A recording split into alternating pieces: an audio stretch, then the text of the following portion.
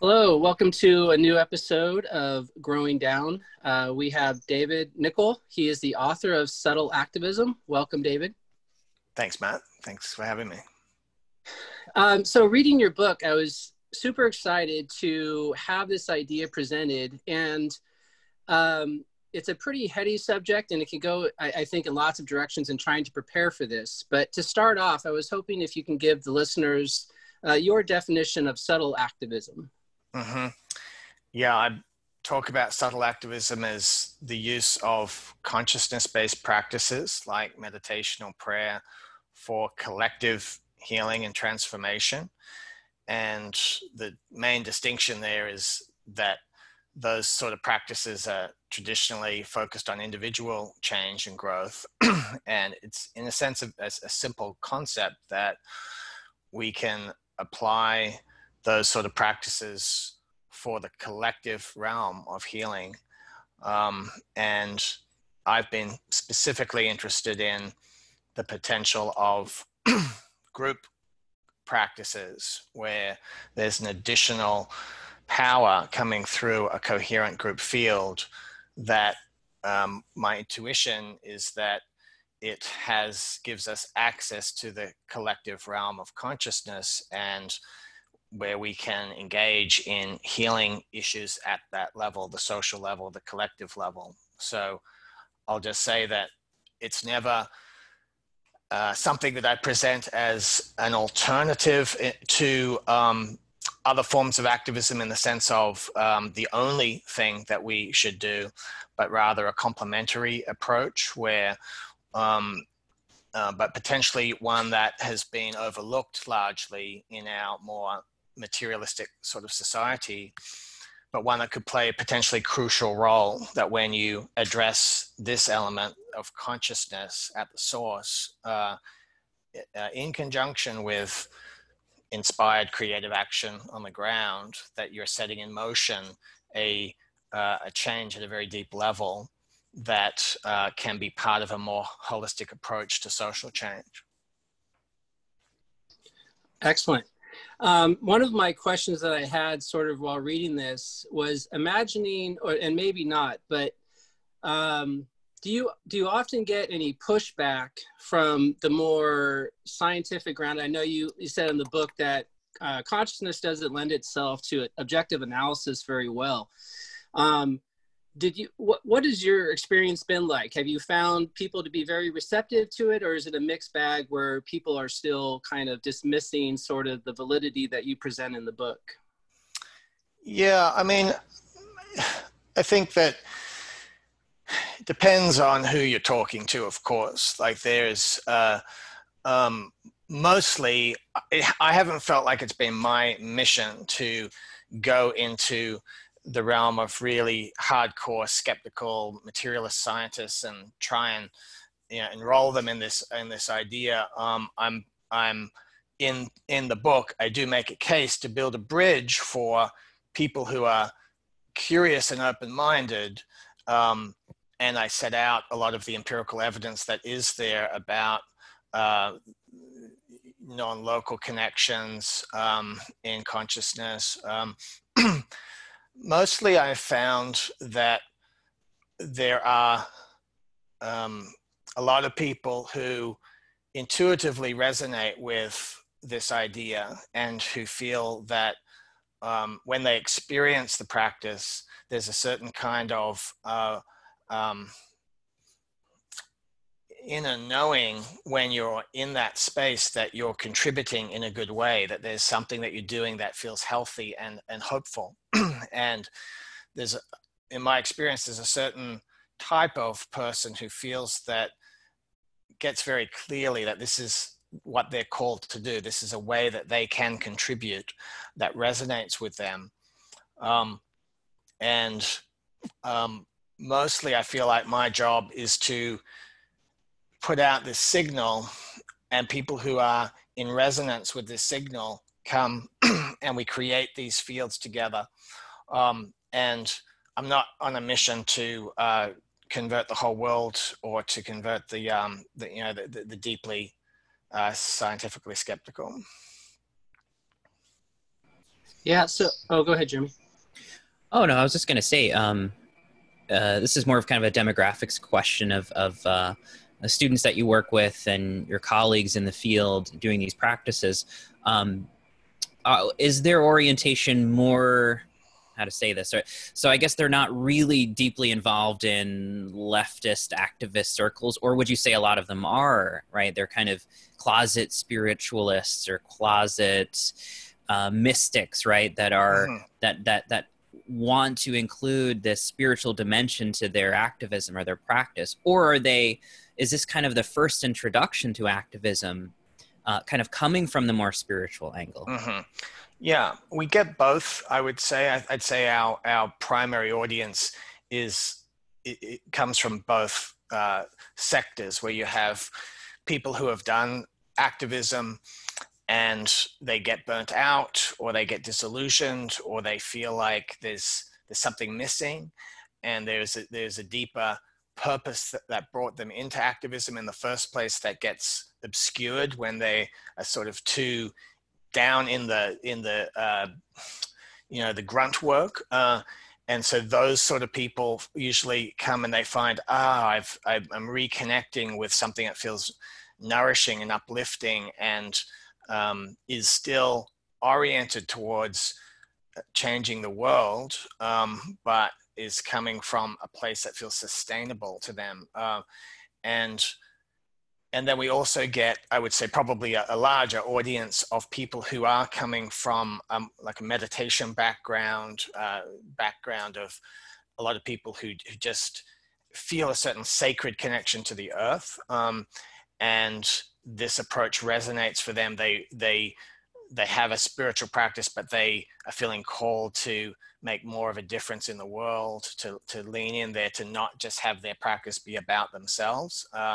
And those people also, tends to be our main audience. David, in the book, you talked about, in your experience, the most opposition to subtle activism comes from the ranks of traditional activists, particularly those on the political left. And I was wondering if you could maybe expand on that and what your reasoning and why you think that. Yeah, well, there is a certain kind of intellectual um, heritage, I think, on the left from Marxism. A lot of activists have their view of the world. There's many intellectual roots in a more Marxist, more materialist way of understanding what's going on in the world, and seeing everything in terms of power dynamics, but also more strictly about material wealth and the share of the pie and that sort of thing. And going back to Karl Marx, he was most famous, he's famous for that statement, religion is the opiate of the masses. So inbuilt in that philosophy is a kind of skepticism towards, I think, spiritual approaches as being distractions, or even a pathway that obscures the real work that needs to be done, that obscures the power dynamic, is a pacifier in some way. That was kind of his approach.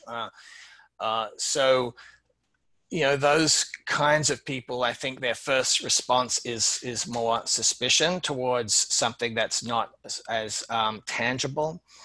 But I've also had the experience that when people actually get in and do the practice together and experience the field, and they're in there, then some of those concerns die away. And I think too, it really depends on how you approach this whole arena of subtle activism. There are ways that people, in more New Age circles, that espouse similar concepts, and it doesn't feel grounded. It doesn't feel credible in a certain way.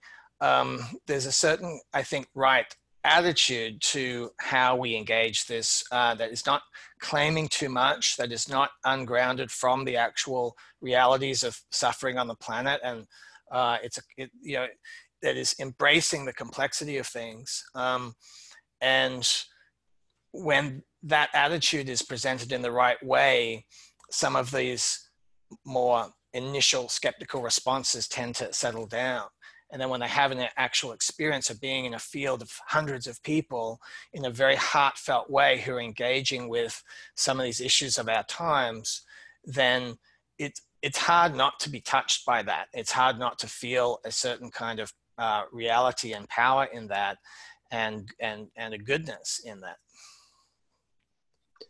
Yeah, I mean, Jeremy and I and Ryan, our co-host who couldn't be here today, started this podcast. We both kind of come from a integral background. Jeremy more Gebserian and me more Wilberian.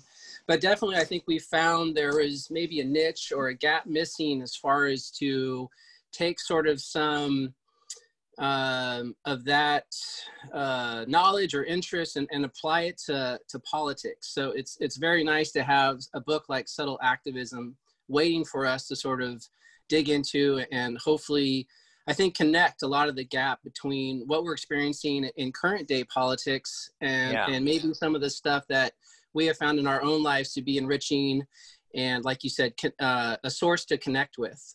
And so I was wondering, with you kind of looking at today's political arena, how best can subtle activism play a role? Mm-hmm. I mean, it's such a crazy time. Yeah. One of the main challenges, of course, right now is just how polarized things are in ways that we're so in our bubbles. It's so difficult to have any healthy, meaningful exchange across these bubbles right now. And this is where I think an approach like subtle activism is extremely valuable, because it's a methodology that goes beyond debate, it goes beyond or even dialogue, which right now is very challenging. And it's about creating spaces where we together drop into these deeper grounds, these deeper dimensions of ourselves, where we tend to just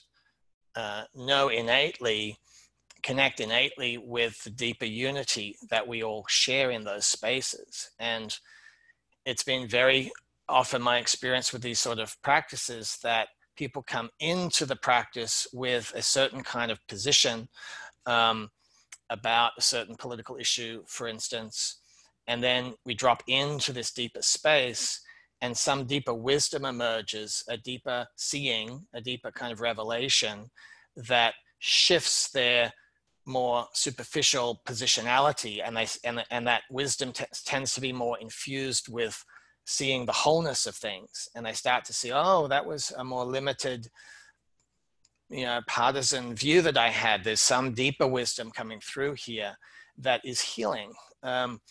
And I mean, I'm politically these days, I'm have moved to a place where I'm more hopeful or I'm more oriented towards creating the ground for the emergence of something that I hope can come out of this polarization, something new, a new second tier kind of consciousness that is more integrative. I'm hoping that is a sort of evolutionary dynamic that's happening here, that out of this extreme polarization, it might be creating a certain kind of vacuum in the middle for a new kind of synthesis.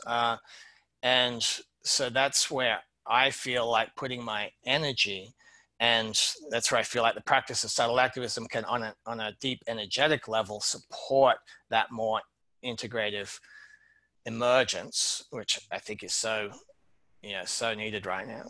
Do you think there's an element here, especially with having a spiritual practice like the one that you developed, a kind of developing clarity or coherence about what is emerging, or a better attunement to what is emerging in that sense, right? So that we as practitioners in the field can sort of sense, like, okay, not only is this a kind of a spiritual attitude that I sense is kind of this new center, but also I can understand clearly where to act materially in terms of my activism, and also the attitudes to embody in daily life in terms of promoting and generating that new attitude in my own social circles, right? Or in the subtle dimension too, like you're talking about, the sort of invisible effects of having that attitude at this time in culture and where we are in cultural evolution. So I don't know if that question quite makes sense, but it's sort of what I'm getting from what you're saying. Yeah, no, definitely. And I think that engaging in this sort of practice, it helps us to sense where the evolutionary energies are going, and to be able to perceive that is sort of underneath what appears on the surface. There you can see these dynamics playing out in the political arena, but when we develop that sensing capacity on a deeper way, it's like, sort of being able to recognize that looks loud, but it's more like noise. And where do we sense the actual current of life, of the creative life force? And in recognizing that, it becomes easier to align ourselves with that in our own lives in a practical way, to get the guidance about, okay, this path has that flavor of, that is filled with that life force, with that creative life force. But I'm also, particularly interested in what is happening when we're doing this together as a coherent group field. And so this is, in a sense, the core innovation that has come through in my work in the last 5 or 6 years. And, there are many experiments of this kind of phenomenon, but that there's something, I think, of value that we're doing that we might not even know fully what that is yet, in terms of creating these kind of these coherent portals in consciousness, or these coherent nodes of consciousness, where people are aligning to something more real, to something deeper, and that as many different groups do that could be part of what is helping to sort of catalyze where the whole field can start to go. That it's a sort of a magnetic attractor, to that kind of ordering in the system. I thought maybe we can kind of dive into the principles you presented in subtle activism, and maybe some examples can be brought up to better situate our listeners to these ideas that you've brought up. The first principle here is beneath the surface appearance of separate objects, there's a universal field of consciousness that is seen as an underlying ground and creative source of everything in existence. And the example, I've been a TM practitioner now for over 20 years and stuff, and you've mentioned the Maharishi unified field, but I was wondering, hopefully, if maybe you can go in a little bit more about that principle. Yeah, well, I mean, this is, in a sense, a very basic principle in the sense that the whole notion of subtle activism doesn't, of course, make much sense if you're coming from a strictly materialistic understanding of reality. The notion that when we meditate, that something interesting might be happening in being interconnected with each other. From a straightforward materialistic perspective, that's just fantasy, right? But so this principle is just stating that a worldview that is necessary, in a sense, to make sense of this approach includes this perspective that there is something deeper, there is a deeper ground, there is, through which we're all connected. And of course, this has been the idea behind most of the world's wisdom traditions and mystical traditions. And but also an idea that's been advanced in the West in various disciplines, like Carl Jung's notion of the collective unconscious, or Rupert Sheldrake's notion of morphic fields, and so on. So this is, you know, kind of a basic idea that even though we appear to be on the surface separate material objects, that there is a deeper ground, that in consciousness we are connected at a deeper level, and that has gone by many names in many traditions. The universal field, God, you know, the void, you know, the Tao, all kinds of descriptors of that phenomenon of being interconnected on that deeper level. But it's kind of a starting point, if you like, for a worldview that makes sense of something like subtle activism. Yeah, I was curious too. One of the ways I got in connection with you was through Jorge Ferrer. Mm-hmm. And I know you mentioned, and I'm interested, like you said here, that following Ferrer, the creative source can be described as a mystery that is irreducible to any particular conception, yet is capable of being experienced through human co-creative involvement in the form of various spiritual realizations. Uh-huh. And I was just curious, I mean, more just personally, that Ferrer seems to have brought something to this identification with the perennial philosophy that's sort of new. And I was just seeing if you can maybe expand a little bit on the importance of his work to that notion of how we connect to this field. Yeah, I mean, I think that what Jorge Ferrer did, which I found to be liberating and important, was freeing up our conceptions of that deeper ground from any sort of particular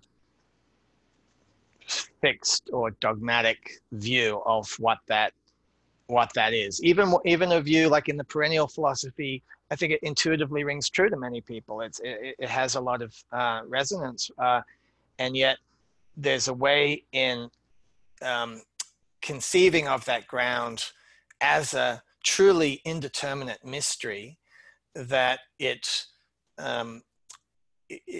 I feel it creates a bit more freedom in that space, a bit more possibility of always preserving the mystery of it and always allowing a kind of fresh engagement with it. It's sort of where we're not stuck in any kind of conceptual scheme that subtly conditions our consciousness to just be sort of reproducing something that has always been there, we've always read about, or we're just sort of following the same old groove. It kind of creates this possibility of a new or fresh engagement with it. And in terms of subtle activism, what I wanted to do was really create an open invitation for many different ways of engaging in this approach. In some ways, the concept of subtle activism is like a broad tent.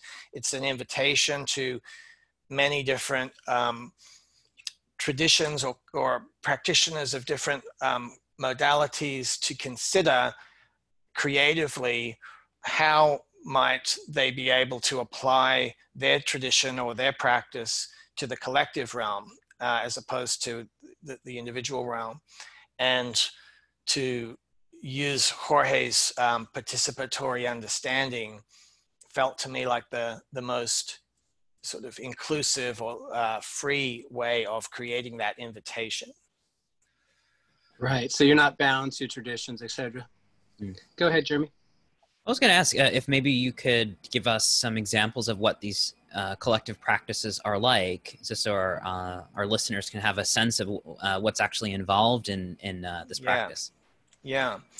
Well, I guess there's maybe a distinction here. There's the general concept of subtle activism, which, as I was saying, is more like a framework that is inviting many different experiments, many different ways of adapting our spiritual practices for the purpose of collective healing and transformation. And then in my own work, there's been the emergence of a particular practice, a particular way, that a particular form of subtle activism that works specifically with this coherent group field. And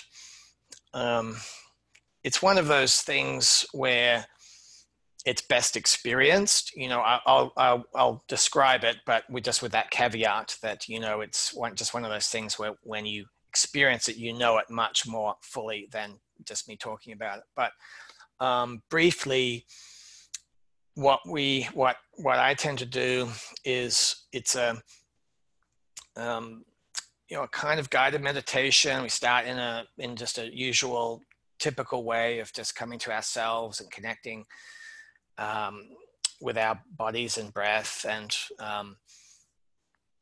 grounding ourselves on the earth, in the cosmos. The particular approach I have is, at a certain point, we bring our shared essence into the center of the field. And I come from a background in a tradition called the Diamond Approach work, where the training there has been to identify and realize different parts of our deeper nature, our joy, our compassion, our love, our peace, and to come to be very specific about that. And so how we tend to work is, might get people to be in touch with one of those qualities, let's say their joy, and to start to feel the joy, which is always there in our deeper nature, and by focusing on it, sort of it just becomes more in the foreground. And then we bring our joy together in the center of the field. Sometimes, often we'll put an image on it like a sunbeam of light, a sunbeam of joy. But our real joy is actually meeting, and then we create something in the center like a shared sun of our shared joy. And then that becomes a very interesting presence in the center of our field, where everyone is bringing their joyful essence into the center. And it creates this really quite remarkable coherence with everyone in resonance with this emergent presence that contains the shared essence of everyone in the field. And then that becomes a kind of, has its own new healing power, if you like, that we can then offer to in creative ways. Sometimes, for instance, we did this meditation in relation to the climate change conference in Paris a few years ago. And while that was going on, we did a meditation which we had hundreds of people. We did this Sun of Joy meditation, and we had this sense that we were offering this Sun of Joy into the conference rooms, and invoking that the conference leaders make decisions in alignment with what brings them authentic joy. And so this is just an example of how we work with, in this creative way, the coherent group field in relation to something that's happening in the world, and building these bridges between these worlds. And kind of connecting to that, the second principle talks about individuals are embedded in this field, as well as the various kinds of social fields that correspond with different social units: family, city, nation, species, planet. And I really liked, let's see, it's I think from Maharishi. If you don't mind, I'll just share this from your book. Yeah. Governments alone cannot create significant peace in society, Maharishi argues, because they are simply mirrors of the collective consciousness. For him, the quality of the national consciousness will inevitably determine the quality of the national government, not the other way around. Therefore, he concludes the most effective way to bring about genuine peace in society is to focus on improving the coherence of the national consciousness. So kind of like how you shared with that example and earlier too, it seems like you're attempting to create, you called earlier, a portal between this unified field, or whatever you wish to call it, God, Tao, and somehow bring it into this material element social field. Is that correct? Yeah, that's it really. It's like we're trying to create portals through the coherent group consciousness that allows the mystery to come through and infuse into the broader social fields of the country and the planet. How large? I mean, are you still part of the Gaia Field project? My current work is more through a platform I call Earth Rising. So the Gaia Field project was something that we launched in 2006, and it really helped support the foundation of this work, and in many different ways, intellectually and socially, and we did many different experiments, and it sort of fulfilled its role, its purpose, and then for me, it's given way to this platform called Earth Rising, which is now more of an application of that foundation, in more dynamic ways. It's sort of the work is in a sense ready to flower as being from that foundation. It's now kind of coming out in more dynamic ways. And I know this your last chapter is called Subtle Activism and the Planetary Consciousness. And I know that's been a theme for us. And Jeremy, if you want to share your vision of that planetary consciousness and maybe go from there. Sure. Yeah. Well, I think this is something we've been trying to define and articulate, right, in terms of what planetary consciousness is. I think Teilhard Desjardins offers us a very comprehensive look at the process of planetization, but it's very helpful to kind of circle that back into current discussions, right? Between, on the left and in activist circles, there's a lot of talk of decolonization. And of course, during the Black Lives Matter movement, we've seen a lot of this kind of anti-colonialism like coming up, the tearing down of statues, right? The standing up for, okay, here's the history that's been paved over. Here are the people who have been either genocided or colonized or enslaved. So there's this sort of counter turn to this process. We have many different terms for it in academics, but I know you talk about Sean Kelly's work. And he says, becoming planetary, he gets this from Edgar Morin, right? This planetization process really began at the birth of modernity, just this process of really becoming a global society for the first time. Right. So I'm kind of curious about maybe how we can discern processes, very real processes like globalization, from something that I think we mean very differently with planetization, right? Because if we say the planetary began then, it kind of gets tangled in colonialism. It gets tangled in the birth of, modern capitalism in England, et cetera. So I wonder if we can kind of explore that. Yeah, this is great. I love this sort of conversation, by the way. Awesome. I talked about this in that chapter, actually, in the book, in the sense that the planetization process obviously is not just a linear, straightforward, greater and greater unity.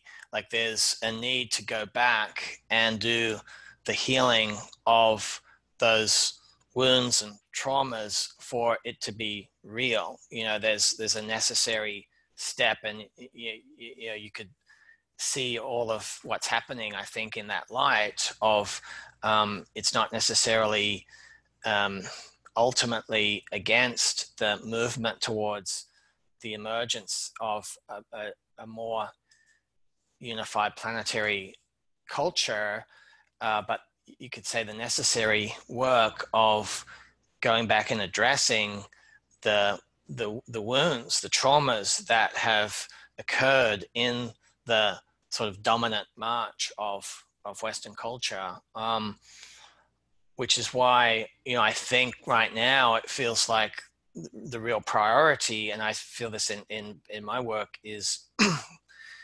applying these collective fields for trauma healing, for intergenerational collective trauma healing, to go to the source of those things. I mean, I think that there's one of the dynamics, though, that I'm seeing that I feel is potentially challenging is because there's the trauma there, it's like the resolution, I don't think, is going to happen just in the social political realm. Like the way that these movements are looking for resolution in those realms, if it's not accompanied by the more profound trauma healing work that's at the deeper level, it's not so much in the, I don't think, in the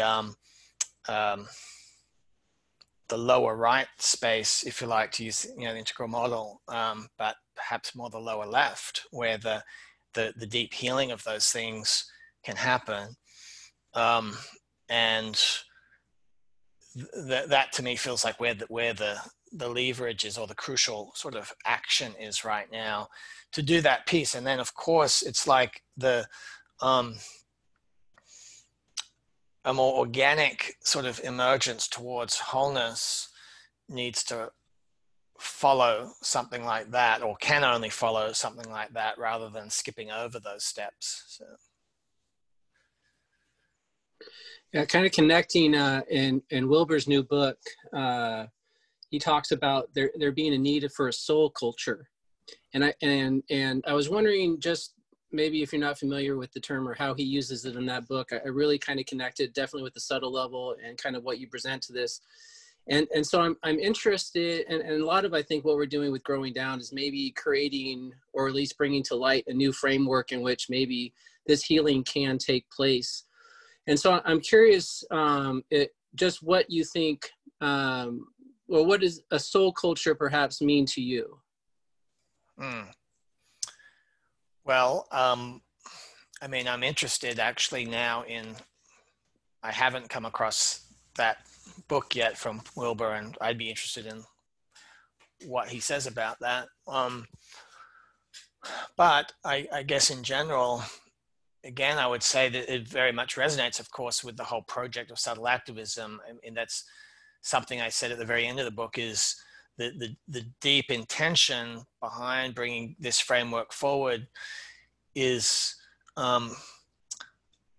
to create more of a possibility where the positive dimensions of spirituality, the more non-dogmatic positive dimensions, the universal spiritual qualities that we all share in our essence, our deeper love, our deeper peace, our deeper joy, our deeper power, that we can create these spaces where those qualities can start to infuse our mainstream culture more. And we have been in the West, living in this split for a long time in modernity, where I think with the separation of church and state and many of these other developments, that it had the effect of throwing the baby out with the bathwater to a certain extent, in terms of relegating some of these noble spiritual qualities to the private realm and out of the public realm.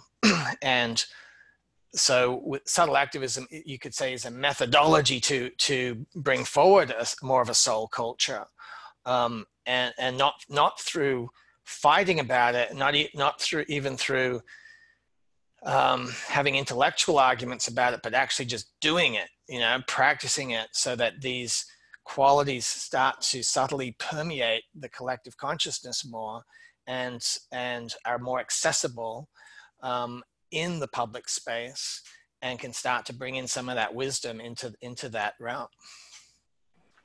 Something I loved from the book, and I was just fascinated by it, that and this is just paraphrasing, but there's a part in the book where it talked about with when people obtain higher education, there's less of sort of an attraction to traditional religion, but it correlates with an increase in levels of belief of psi phenomena.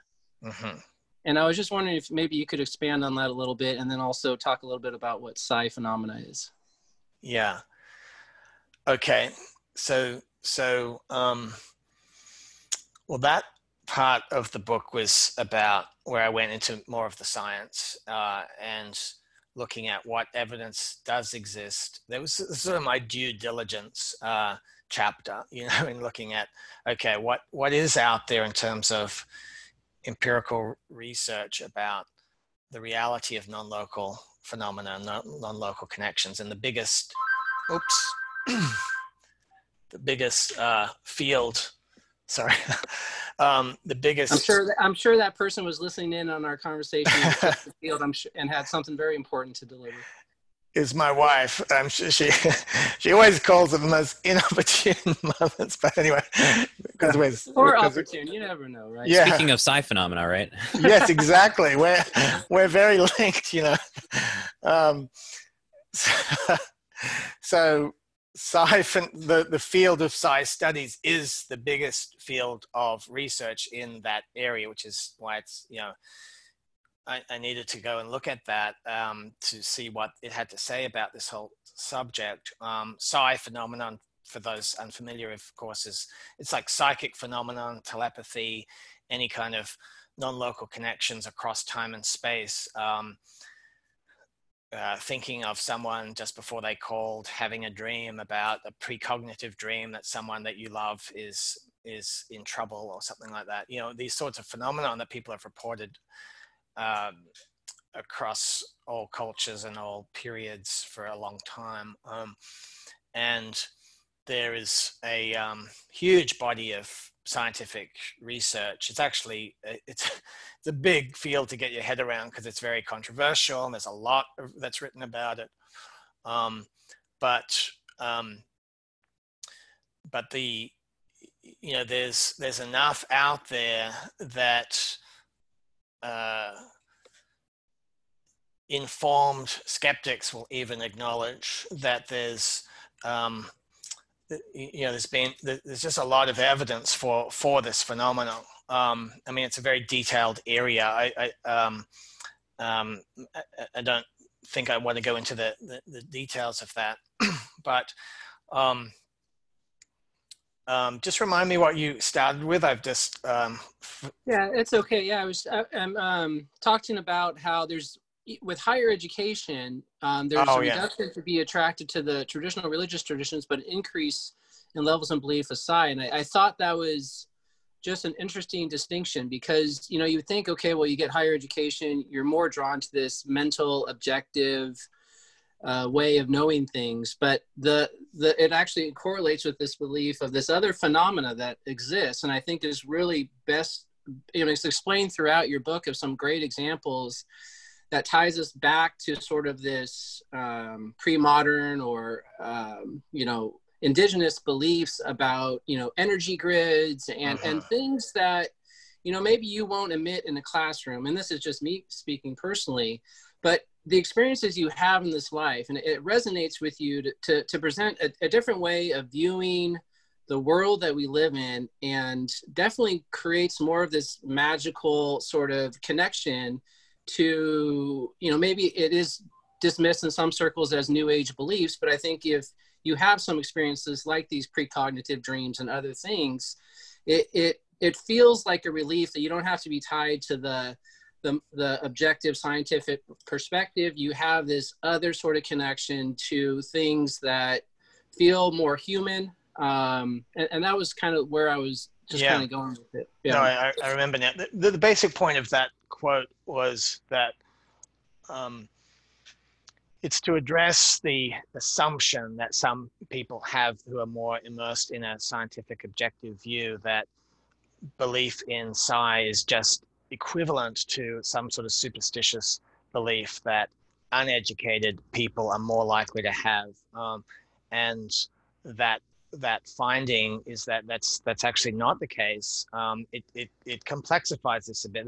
I also list there a number of very high profile public intellectuals who have come forward to say they find the psi hypothesis very convincing it's not the kind of thing that is just found in, you know, uneducated, superstitious people. It's people who've actually done the research, um, and on a simpler level, I do think that many people have had some kind of experience of this sort of thing, which is meaningful to them. And that's why I actually think at the end of the day, some the more of these qualitative studies that have accumulated huge bodies of anecdotal evidence of these sorts of stories. Any one of those stories is not going to make the case, but when you see thousands of these stories across cultures and you see these very similar patterns, then it's I don't see how you can just throw all of that out. It's a very, you know, in my own case, for example, I say in the book, I had a dream where my father in the dream came and the blood started coming out of his mouth, and he looked very troubled. And this was about 6 months before he had a diagnosis of stage 4 cancer. And that, for me, subjectively, that was extremely convincing, obviously. And I think many people have something of that kind, even though we grow up, of course, in this scientific materialist culture that tends to dismiss those sorts of things. Yeah, I think when we talk about this, I mean, this is the part I think that scares away the historical materialists, right? But on the other hand, when we flip that over, like you're saying, especially fields in like religious studies, I'm not sure if you're familiar with Jeffrey Kripal's work. He's been great at sort of popularizing the vast history of interests, like Frederick Myers and parapsychological research at the turn of the century, and they're fantastic books where they did a lot of that initial research where they would just survey thousands of people and come up with some of these terminologies that we still use today, like telekinesis, psi itself as a word. So I find that to be interesting. And it's also kind of pointing to, you know, which is another arc in your book, this history of consciousness, right? The actual evolution of consciousness that we here in integral evolutionary circles are very fascinated in, which is there seems to be a process of increasing focus and consciousness on materialism, right? Kind of a more narrow secular materialism as we move into the more latter day modes of thinking. So, you know, I'm interested in this because in some ways, and I engage a lot on the left, and they tend to be secular, but what comes up a lot is, well, if you want to, let's say, overcome alienation in capitalism or anomie, right? So many of these traditions and folk ways of living or indigenous ways of living don't have a materialist worldview, right? And they persist. And in terms of decolonization, right, or overcoming capitalism, to suffuse spirituality and meaning again in life, I mean, shouldn't this interest us, right? What are the terms that they would see would be useful rather than, you know, if it gets you through the day kind of attitude, you know? I'm kind of interested in that intersection because I'll pause there, but well, I think that's a very good point, actually, specifically in relation to that critique from the left. And I mean, I think others have made this point. Michael Lerner, I think, made this critique well of some of the downsides of leftist activism is its commitment still to the fundamental materialist paradigm that I think you make a good point that you could say, well, that's part of the system of colonization, that it's a worthy inquiry about do you need to go deeper than that if you are truly going to honor some of these cultures that you know were dominated in that way, to recover some of their wisdom. Is, you know, how can you do that without being open to this broader, deeper perspective. So I think that's a really good point. I'll just add, as a sort of footnote to that too. I mean, like, I think for sure we should keep a very rigorous, training in the historical materialist perspective, simply because it is very illuminating in terms of what we're up against at a material level, right? Yeah. But then I think we need, like you're talking about, this sort of synthesis between material transformation and also internal, subjective, and in collective spiritual transformation. They kind of need to be seen, not even kind of fused together abstractly, but really seen transparently, like they're holding each other, right? They're co-arising, like Wilber talks about. Yeah. Yeah. I mean, I think we don't want to just go in the other direction. And I think there is potentially a danger with that, in terms of, it's a strange moment that we're in with the breakdown of many of our traditional systems and ways of making sense of the world, and the authority of academia, for example, or and this more sort of free form Wild West on the internet of ideas, and there could be a kind of slackening of rigor that it could allow some unhelpful kind of turns there. I think if we're too gullible in that sense. So I think the project, it just has to be this integrative project. I think that is what's happening. I'd like to think that we could trust that there's an evolutionary intelligence coming through this thing at its depth. That there can be these syntheses emerging in this kind of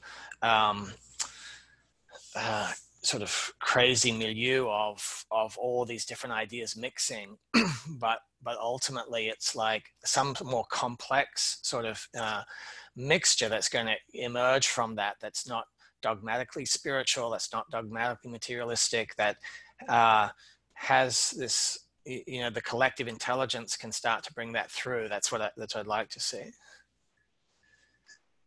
I know going into this political cycle, most of the hosts of the show were Bernie supporters, but when we kind of talked about who is the most integral politician, I know Marianne Williamson's name came up a lot, and I was just wondering if you had any perspectives on who you think is the politician or leaders out there who are best presenting some of the ideas and integrating them that are out there right now and connecting with your work.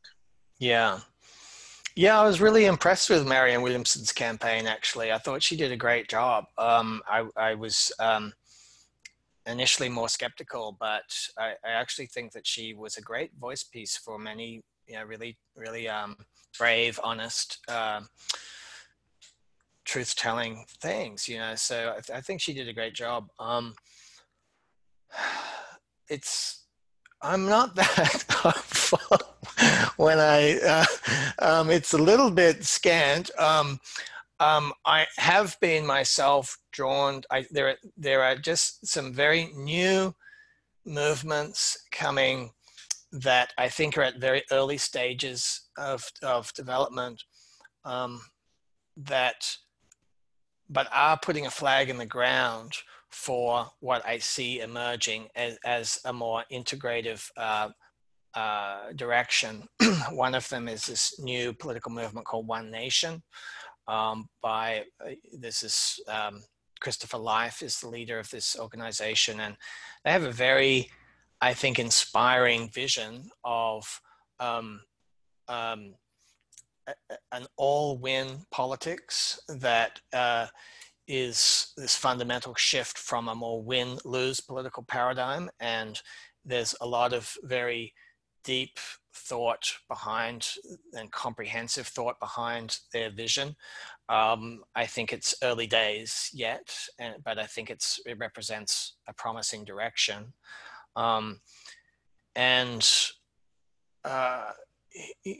have to be honest and say that I've been very politically engaged my whole life, and since the 2016 election, it felt to me like something fundamentally sort of went off the rails in a different direction.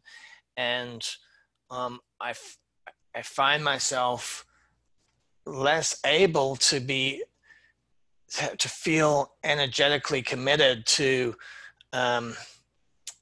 candidates that are playing out in the mainstream paradigm right now. There's this sense that something deeper is happening here. We're not going to find the deep resolution there. Somehow it's going to have to play itself out. And personally, I feel less engaged with that, more holding space for this deeper emergence. And I say that as someone who's been very engaged in political campaigns all my life. It just feels different to me now. And I'm putting more of my energy towards these new projects that are truly making a stand for a fundamental shift in paradigm. I just think that we're at that point where that's what's called for. Yeah, I just want to speak to that for a moment too, because it's something we've been talking about really since the beginning of the show. With the Bernie campaign, for instance, between last year and this year, we kind of noticed, and this is something we've seen with like Crystal Ball and Sega Rangetti in their book, A Populist Guide to 2020, that there's this new common ground, this new sensibility that, you know, it may be a little bit difficult to articulate coherently yet, but we at least have some of these emergent themes that it seems to be focused on. Like, you know, populism is thrown around a lot, but what does that actually mean? It means I think there's this yearning to come together. There's a yearning for overcoming these processes that you talk about in your book in terms of neoliberalism, right? Alienation, hyperfragmentation, not having a sense of a kind of a mediary kind of middle space where people, this is just on a sociological term, but like, you know, mediatory institutions like labor unions or associations of people coming together to solve kind of collective problems that aren't really the state, they aren't really corporate, they're people organizing, right? Yeah. There's a desire for that, and I think we're so far alienated from one another that there isn't really a sense of how to come at that, or even how to revive it in a way that is appropriate for right now versus, you know, 35, 40 years ago when those systems were being, you know, eradicated or atrophied or however we want to call it. So there is this sense, and I think in this year too, as sort of like, you know, what we're sensing into the present, in a more subtle dimension, I think this crisis, right, has really emphasized the need for a culture of mutual aid, right, that has an attitude of mutual aid, that has an attitude of spiritual connection with one another, even though we're being so isolated from one another, right? Yeah. So I sense that percolating in the air, and I wonder if you feel kind of the same potentiality, at least, that's emerging from this time. Definitely, I do. And the sense I have is that there are a lot more people who are looking for that connection than it seems, with how polarized the conversation is in terms, and that, you know, I think there's these dynamics of social media that are really important here in terms of how it's shaping the conversation, how it's shaping our consciousness, and somehow driving us into these oppositional places.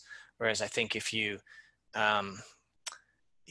there's a lot more just decent, regular people who actually, you know, that's not their, it's not their deeper yearning. It's not really where they live. If you create a different space, you know, there's a more human desire to connect,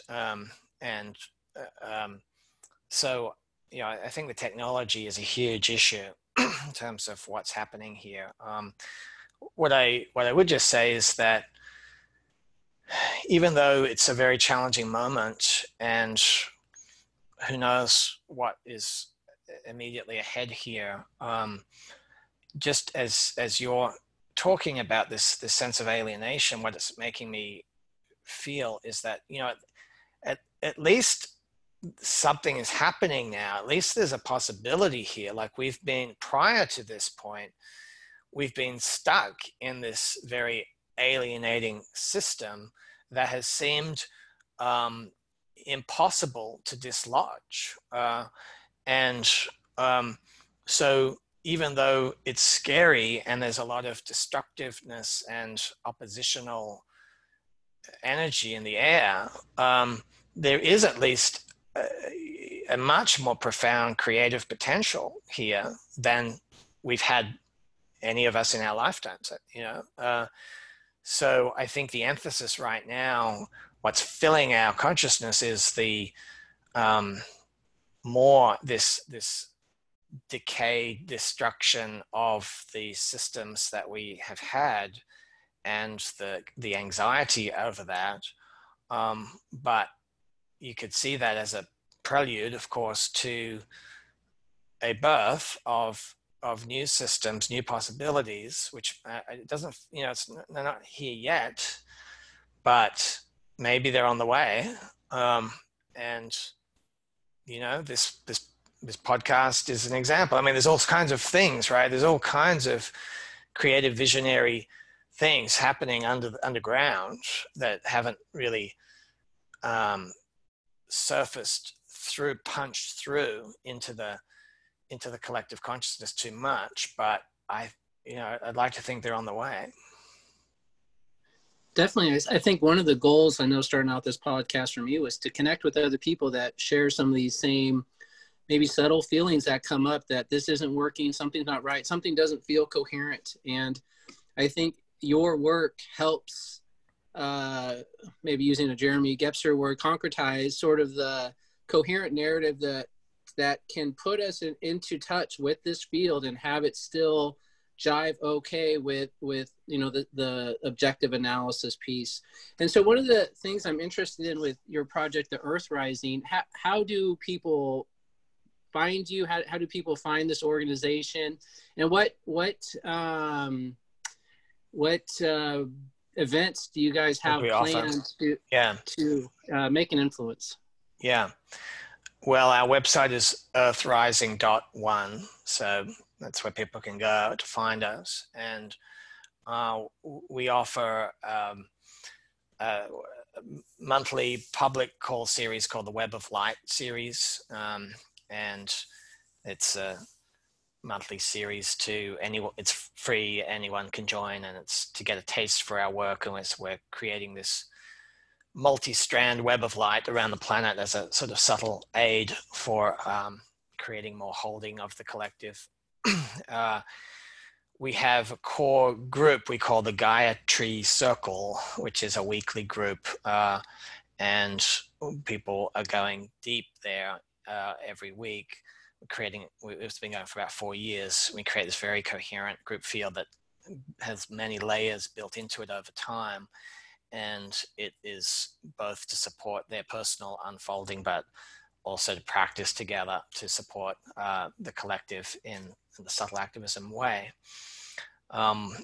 We are offering we've also been offering we call it a Heal US series, sort of a double entendre, Heal Us, Heal US, more focused on the US national field. And actually excited because this election season, we're going to be, that was a monthly call series, but we're doing it now as an 8-week concentrated program that will start in October. And we're calling that, it's a kind of a fun name, Heal US, The Magical Battle of America. And it's a bit of a nod to a program that I spoke about in the book that was called The Magical Battle of Britain, that took place in World War II. And the intention of that program is we're going to be creating this deeply coherent field specifically to be healing the deep traumas that are there in the national field that are underlying the polarization and the wounds and the traumas from the past. but also to be creating these spaces that are holding these polarities in a deeper field, and all the polarities, like it's truly trying to come from the deepest level of unity, progressive and conservative, north and south, black and white. Like it's like creating these spaces where, on a really deep level, we can hold these polarities and bring healing. We'll do an event on election eve. It's we've in the last 3 election cycles, we've done campaigns around the elections, and I think the election, it's a very interesting moment, just if you look at it in terms of field dynamics, like what happens to the consciousness of the country the night before the election. It's a very actually special moment. Everyone is aware, is sort of present in a different way. They're really there, and it's a kind of portal. And it's been very powerful the last few elections to do big collective meditations the evening before the election, because I think that's a kind of a window. And so we'll be doing one again. So those are some ways. I mean, that just makes me think of this year's election. We're less than 90 days, and you have supposedly the president taking out some sorting machines with the U.S. Post Office, because with the COVID going on, you're seeing hopefully an increase in people being able to be safe when they vote. But there's also a fear that it could be weeks before a winner is actually announced. And you talk about that feeling you have on election night, but can you imagine that tension just, for going on for weeks of not knowing who the winner is? And yeah, it's just not something to look forward to. Yeah, it's this is why I mean, like, looking at things from a linear trajectory, it's looking pretty narrow here, and where I do think that this kind of perspective is helpful right now, is necessary, in the sense that one of the things I think that's happening at the moment is part of the shift I think that's taking place on the planet is this one where different dimensions of reality are coming into the consciousness. We've been in the flatland, right, of materialism for centuries, but there are holes being made in that. Just think of all the people across the country who have done psychedelic journeys. Like, there's actually a lot of that taking place, and all of these, what is that doing to the collective consciousness? Sort of like opening these to these subtler dimensions, these other possibilities, are sort of these, and a more complex consciousness is coming into the field. And so what that does is create these non-linear possibilities, I think, where the more complex consciousness can actually hold these realities in a way that's different than the more flatland linear consciousness did. And so there's more possibility for some unexpected turns where these deeper dimensions make their influence known in a certain way, that as I say, if we just look at the linear trajectory of things, this is what I think can be scary right now, is people see these dynamics that look just like previous historical instances of, say, fascism or Marxism, or whatever your lens is, where there's this, whoa, that reminds us that looks in its patterning, looks like that's going to play out this way. And I don't want to be sort of glib about, like, we don't know. But I do think there is an X factor in the field right now where, because consciousness is complexifying, that it may not need to follow those linear trajectories. It may appear that way, but it's more the surfacing of these old traumas that are playing out that way, but there could be a different turn. So we're definitely synced up, obviously, with our belief of an integral consciousness, I think, coming, perhaps emerging.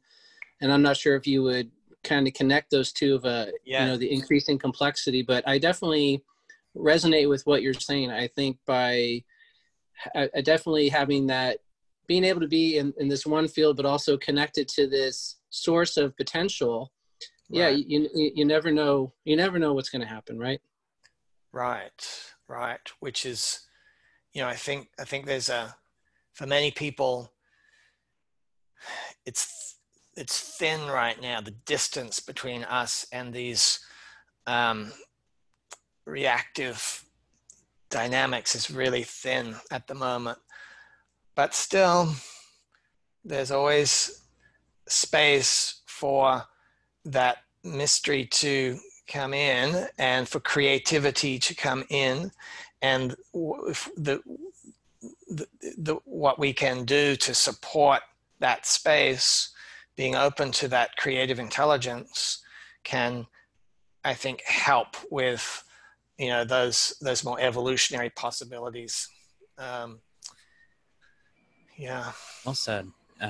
I just want to add an addendum to that, and just in resonance that I think the practices that we're talking about that facilitate that openness to mystery, to potentiality, to complexity, right? To really the mode of thinking or being, even, right? The state of being that these states cultivate in us, if we contextualize them the way that you have, in terms of this is transformative, this is social, this is engaging the material world. If we kind of wrap it in that, rather than wrapping it in neoliberal self-transcend, feel better about your work day, right? Then this becomes a very powerful tool to really deeply engage in possibilities, right? And really hold the complexity of our contemporary life, both material and also what we're saying at that more subtle level, the possible, right? It's almost like, and I think the other element of this too that we've been alluding to, because you mentioned it's kind of the occult war that happened. Right. I don't know if we want to go into that as a sort of fun closing discussion, but the occult politics of the revolutionary yogi Sri Aurobindo, and kind of linking the occult with the political, right? Because they are linked, as we're saying. This is sort of in some sense, a universal human experience to some degree, and not discluding politics, right? Not discluding important historical moments. Yeah. I mean, there's a lot in what you just said. I just will circle back to something you said in the beginning, which is, I mean, I really appreciate the way you phrase that in terms of giving the context to this approach of bringing in more mystery or more possibility beyond the individual and more into the social. I mean, my intention and still hope with this work is that, to me, it feels like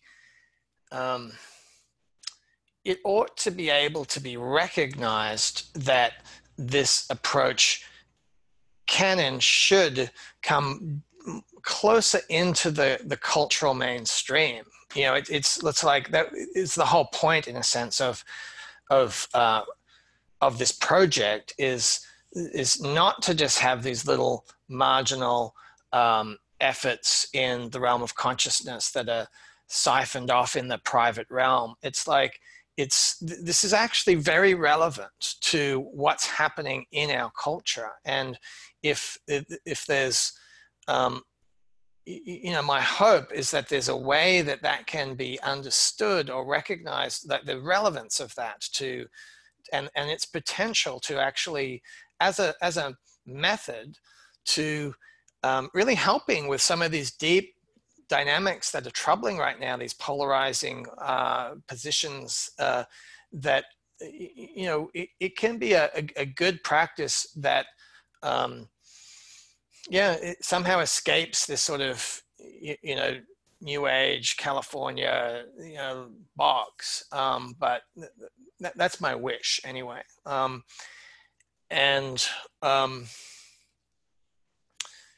Maybe I'll pause there. You were talking about occult politics as well, but that's I don't know if you wanted to jump in, Matt, but I did mention just if we wanted to talk about the very interesting story of what Sri Aurobindo was doing during World War II. Yeah. I mean, that was such a fascinating part of the research when I did that. All those stories of historical instances of subtle activism. Yeah, so Aurobindo's case, I think, was an interesting one because he started out in life much more as a political activist, and was very prominent in the Indian independence movement. And you probably know the story. He ended up in jail for those efforts. And then while he was there, had a spiritual opening. And then for the rest of his life was much more primarily a spiritual teacher. And in World War II, what happened was he says that he came to this recognition that the most powerful way that he could contribute was on these subtle planes, and that with his yogic capacities, that someone with those very advanced capacities was able to sort of intervene on those levels, and, you know, create effect, but on those very, very deep levels. So I think his story is very interesting in that it shows the conversion, in the sense of someone who was a political activist to someone who came to feel that actually the most potent domain of action for someone who has those powers is those subtle levels. You know, just a very interesting historical example. I mean, World War II itself was such an interesting time because I think it seemed to be that people recognized that something was afoot in World War II, that it was not just happening on the material level. You know, people recognized darker forces coming through the Nazis, right? That, and there have been books written about this, the black magic that they say that some of the Nazis got involved in. But I think even if, whether that's specifically true or not, people felt that there was a new dimension of evil energy coming through that, you know, and so the battleground was not just, you know, tanks and guns, but it was on these deeper levels. And I think the Magical Battle of Britain story is also so interesting. Dion Fortune, esoteric teacher, put out this call to her network across the country when Hitler invaded Poland. And then they did this weekly group practice of tuning in to these archetypes that they felt were at the core of the English consciousness, and they saw their work as strengthening the English psyche. It was kind of Jungian, actually. They recognized that what was coming through the Nazis was more the archetypal energy of the Norse gods, these thunderous sort of gods of war and mayhem. And their understanding was if England tried to meet that energy in kind, they would be overrun. They had to go back to their own sort of cultural heritage and connect with the myth of King Arthur and the Holy Grail and the sort of ideals of chivalry and honor that was sort of more at the core of the English psyche. And they then did this work to strengthen those archetypal energies, and they saw that they were feeding those into the national psyche of England at the time. And anyway, I thought there's a book written about it that's really fascinating called The Magical Battle of Britain. And it's, yeah, fascinating stuff. Yeah. Thanks for sharing with that with us towards the end here. Yeah. Matt, did you have any wrap-up questions for David? No, I mean, that's a beautiful way to end it. I think there is this sense that there is this good versus evil being fought out there, and it's nice that, people that want to participate, you have this great graph of spectrum of social action where you start on the right here. There's overt. You go from street march, and then it goes subtly to more subtle, to socially conscious films, to intellectual activity, to activities of spirit. So I think there's ways for, and I think, not saying that, I mean, my case is, I think the more powerful becomes the more subtle. That doesn't mean you dismiss it and don't take action overtly. But I think a real calling is a shift that's calling people to connect more to this subtle and identify something, this hyper-partisanship, as we talked about, polarization at the beginning. There's something deeper there. And hopefully as a culture, we can start shifting and moving more toward what we have more in common than our differences. And it's very powerful stuff. And I wanted to just thank you for holding the space for us. And I'm definitely going to look into Earth Rising and see how I can participate. Great, man. Thank you. Thank you so much for having me and engaging in this way. Yeah. Awesome. Fantastic. Thank you, David. We'll have to do this again. Sounds good. Thanks, Jeremy. I really enjoyed it. Thank you. Thank you. Okay.